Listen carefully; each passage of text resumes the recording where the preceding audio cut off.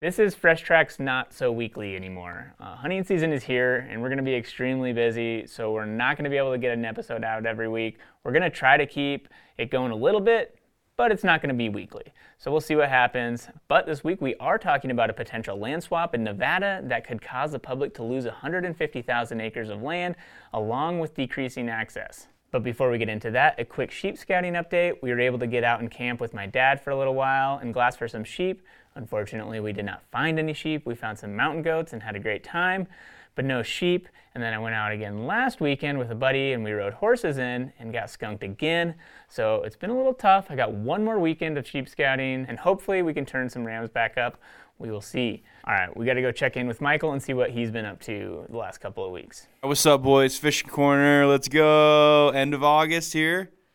We got one more week of August, actually, but it's been a few weeks, and I want to say 2 weekends ago, we did a little cutthroat fishing, and then that following week, I went on a pronghorn hunt, which you guys will see at some point. It was medium. It was tough. It was archery pronghorn hunting for you, kind of classic Montana. For at least my case, I see guys killing them all the time, and I just kind of ask myself, like, what am I doing? I think I just don't try hard enough. But we went out, we filmed that, we had a good time, me and Jace. Came back and did some more fishing on one of my favorite rivers out here. It was kind of hilarious because there's a massive trico hatch, which is like a very small mayfly, and we wound up getting them on streamers all day. It's so too late. Dude, what a toad. Nice work on the 4-weight. Eat it. Eat it.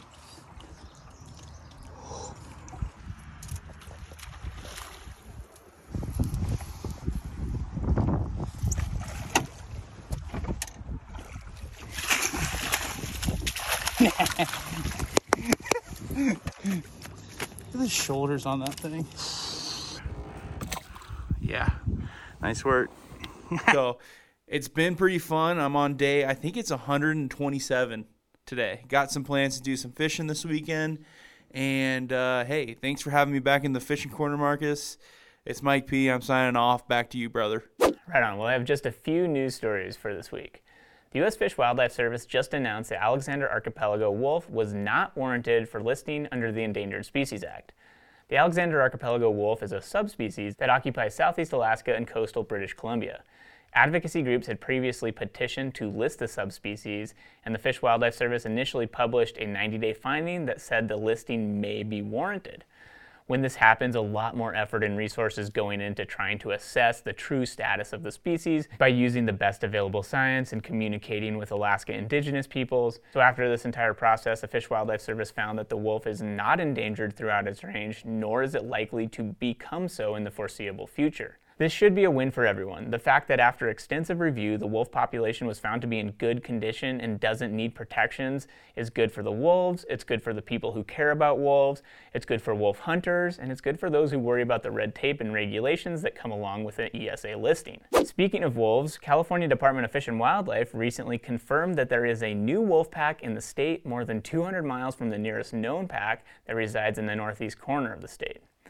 CDFW officials investigated a reported sighting where they found wolf tracks and collected scat and hair samples for genetic testing. Once they tested those, they confirmed that there were at least 5 individuals that had not been previously detected, although they were found to be descendants of known individuals. It was noted in this press release that California wolves are protected under California's Endangered Species Act along with the Federal Endangered Species Act. So this is another step in the expansion of gray wolves into the lower 48, and I'm sure it will add fuel to the fire of people getting fired up for various reasons. The Rocky Mountain Elk Foundation just released a list of grant funding in Oregon to benefit elk, blacktail, mule deer, along with other wildlife and improving hunting opportunity. All in all, between RMEF and their partners, they're allocating $2.3 million to various projects in the state. Grant funds will be used for things like habitat work, which includes spraying weeds, prescribed burns, removing trees encroaching on shrublands, aerial seeding, removing old woven wire fence and replacing it with wildlife-friendly fencing. There will also be a bunch of funding provided to multiple research projects, such as assessing the feasibility of a wildlife crossing structure over a highway, as well as studying Roosevelt cow and calf elk movements. More funding will be provided to various 4-H shooting programs, trap shooting clubs, and hunting and shooting nonprofits. If you go to the RMEF's website, you can see the full press release that has a lot more detail on all these projects and where they're going to occur.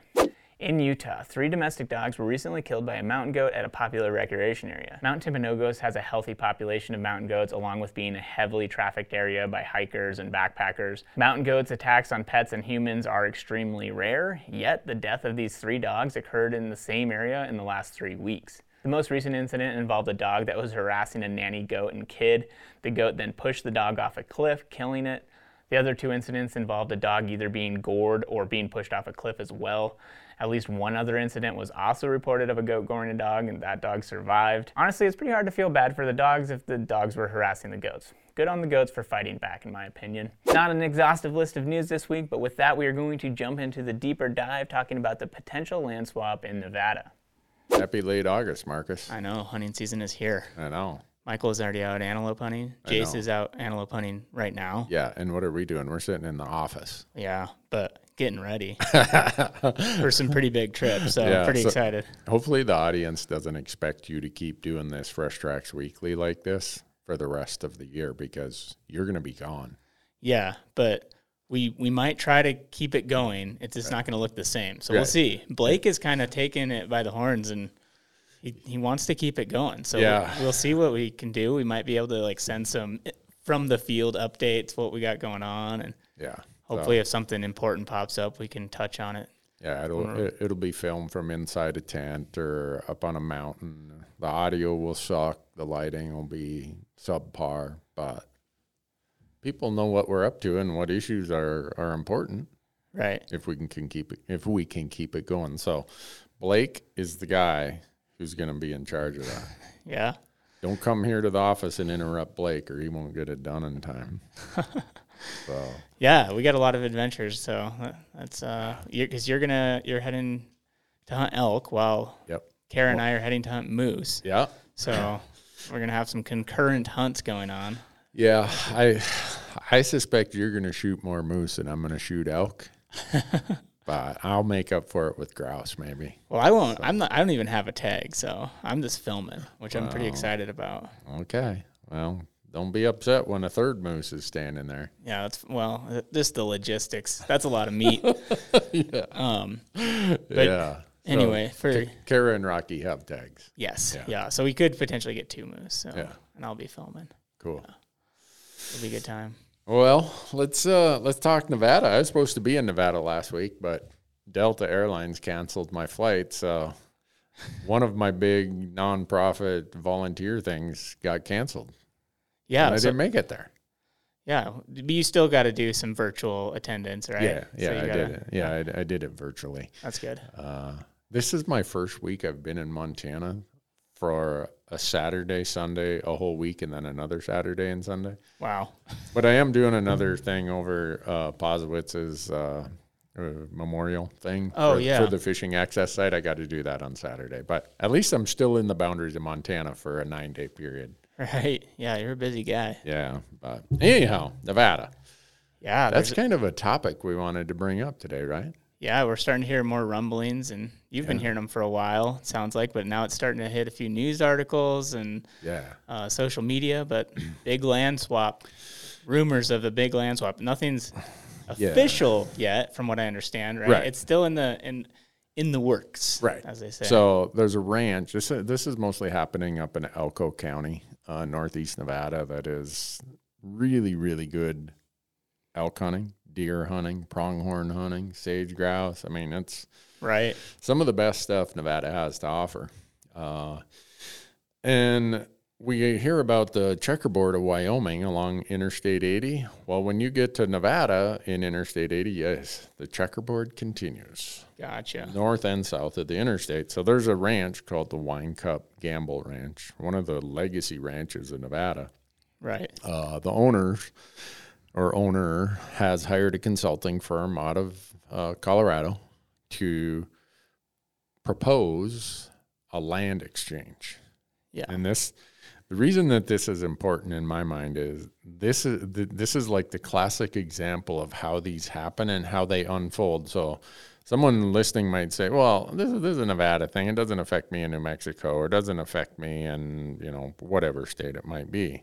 Like, well, this one has all the same flags waving, saying, watch out, watch out. So that's why I thought even though it's not a final proposal, it's been floated out there. The methodologies, the whole way of doing it is just classic. Well, and it is federal land that's at stake. So, Right. I mean, no matter where you live. Yeah, no matter where you live, you can come and enjoy that federal land right now. Yeah.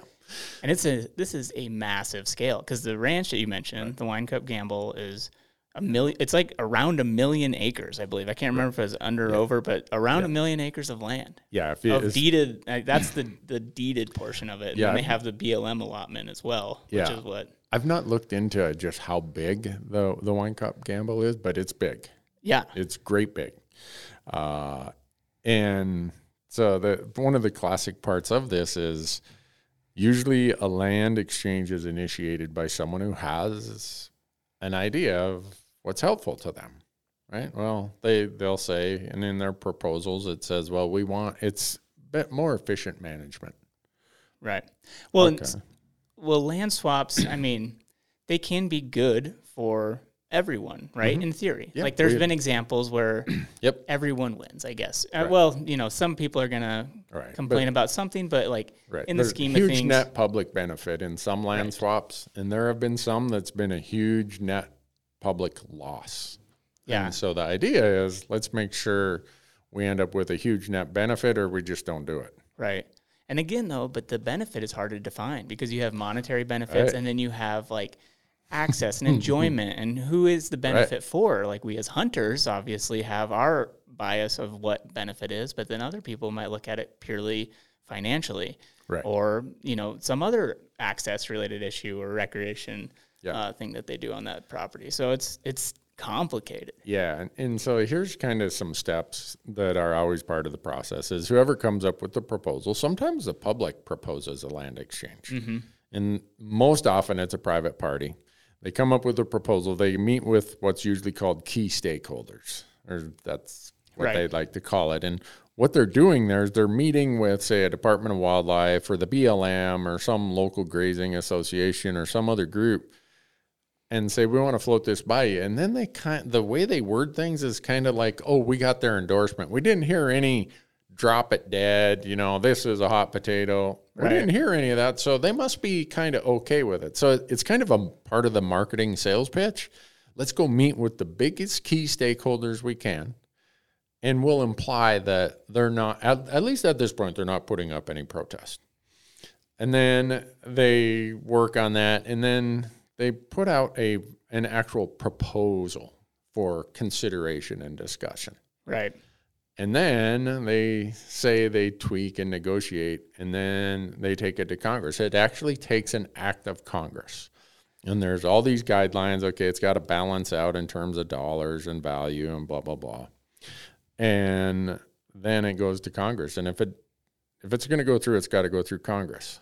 And right now, nothing ever goes through Congress as its own standalone bill, like some of these really good land exchanges did. Gotcha. There's a budget bill, there's a defense bill, a transportation bill, a farm bill that has to pass or the government's going to shut down. And it gets added as a rider onto that bill. Yeah, as Gotcha. an amendment to that. Amendment, yeah.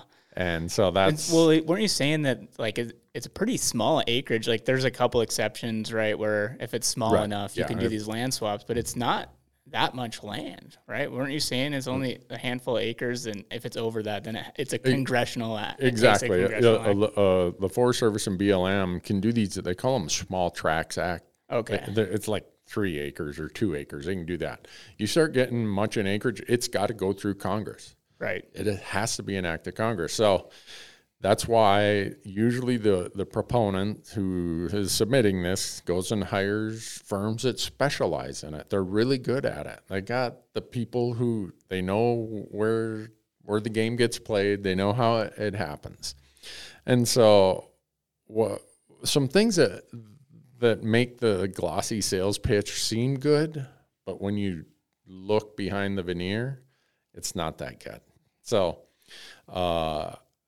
One is what you're talking about. You try to balance out the acres, right? So in this one right now, the public would be giving up 150,000 acres, and the private party would be getting an extra 150,000. Now they say they'll balance that with a third party. Yeah. So and a lot of this is kind of rumors. It sounds like some people got their hands on a preliminary presentation. So it was the idea is 85,000 acres of private deeded ground would be traded for 235,000 acres of public BLM. Right. A net loss of 150,000. Exactly. Yeah. Right. So when you do all of that, it nets out where it's like, where's the 150,000 difference in acreage? Well, the other side can say, well, we're giving you acres that are way more valuable. Right. So Congress, or the guidelines Congress has set is as long as the values are the same, we don't care if it's 1 acre for 5 acres, as long as the values are the same. Well, then you got to go and look at how do these valuations get done? A lot of times the appraisals don't take into account the wildlife values. So the BLM guidelines for appraisals say, what's the AUM? What's the return on the land? How much could we rent this for? Even though the fair market value might say that's the best elk country in Montana, it's worth $12 million, not $1 million. Yeah, and then there's subsurface rights too, which I read water there was rights, water rights, subsurface like oil and gas, and there was something about I think they were planning on retaining some of the water rights along with it. So is this like on the surface, like right now, from all of what's available, it does not look good. No, it doesn't. And the part of this, so this becomes part of the process. You float the balloon out there to see, can I get everything I want? Well, no, I know I'm not going to get everything I want. So negotiation is if I get to set the first stake and we're going to keep meeting towards a middle somewhere, it's going to end up way over on my side. Gotcha. So this land exchange, if you live in Nevada, you're concerned about this area, please be paying attention. But if there's a land exchange going on in your area, know how these things work, know how these valuations come into play, and that it may not take into account that we are giving up wildlife acreage that is premium for a wildlife acreage that maybe isn't, but the dollar amounts balance out because one has more minerals and the other doesn't. Right. And then there's other factors from the part of what I've been hearing is access to already land that's not even involved in this swap. Right. But the access to it via different county roads and just the ways that you could get in there if this land swap were to take place, some of those access points might be cut off. Right. And so that's just like a totally, maybe unintended consequence. I don't know. Right. But it's like, got to think about that stuff too. Yeah. Like if you can't get in there anymore. Right now, this ranch gets a lot of what's called incentive elk tags. And under Nevada's program, if you have incentive elk tags, you have to allow access to any public land that's landlocked or inaccessible, but you have access to it on your boundaries. Well, right now, we have access to all that public land. Gotcha. So even though it's checkerboard, people have been able to hunt in there. Right, because of that program. Now, you can't just go hiking in there. Yeah. Because you're not hunting. But so if you take this and you block it all up, now because those elk incentive tags are not going to have any access component attached to them because there's no longer a bunch of checkerboard inside the ranch boundary. So there's all these pieces to it is the point. Right. And don't take a glossy sales pitch and just accept that as, okay.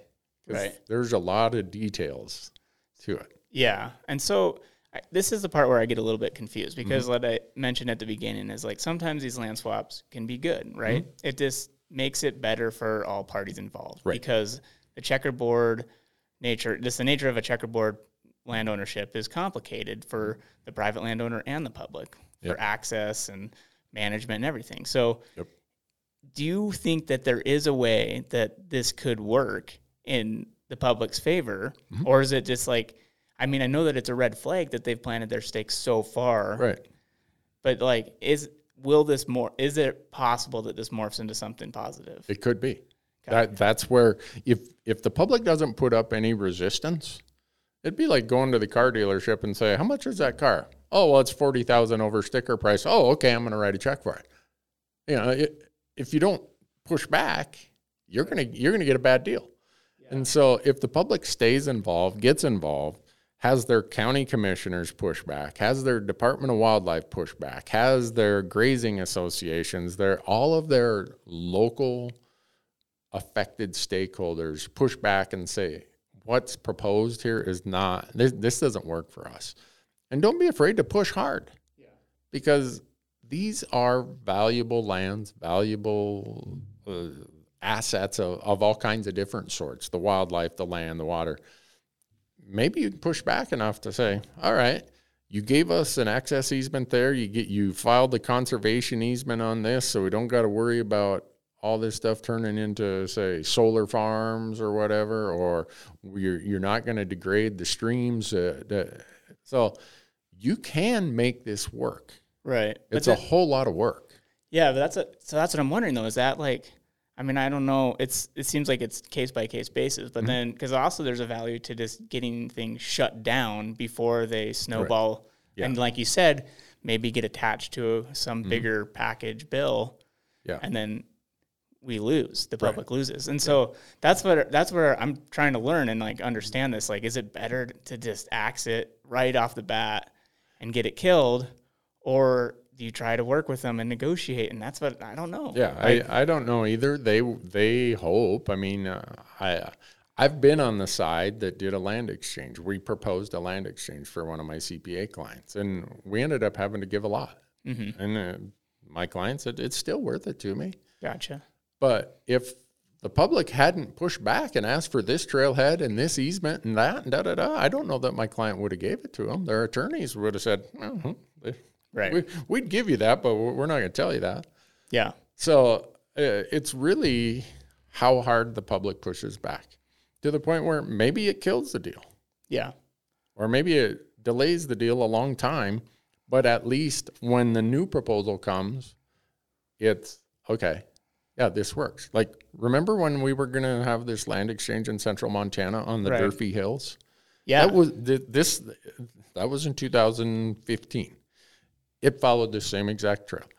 And it was so lopsided, we just killed it. It's like, yeah, this is like not even in the question. Yeah. And one of the similarities, I guess, too, in both of those land swap examples are they're owned by billionaires. And so, I mean, I don't want to paint with a broad brush, but a lot of those people didn't get to where they are by playing nicely and, like, you know, and giving a good deal. Yeah, like, you know. So I don't know, but that's like something to think about. That is something you have to think about is why would someone come forward with this? They didn't come forward to say, boy, we'd really like the folks of Elko County and the U.S. taxpayer, the landowners of this area to get just, we're just so altruistic today. Damn, we got to do this for them.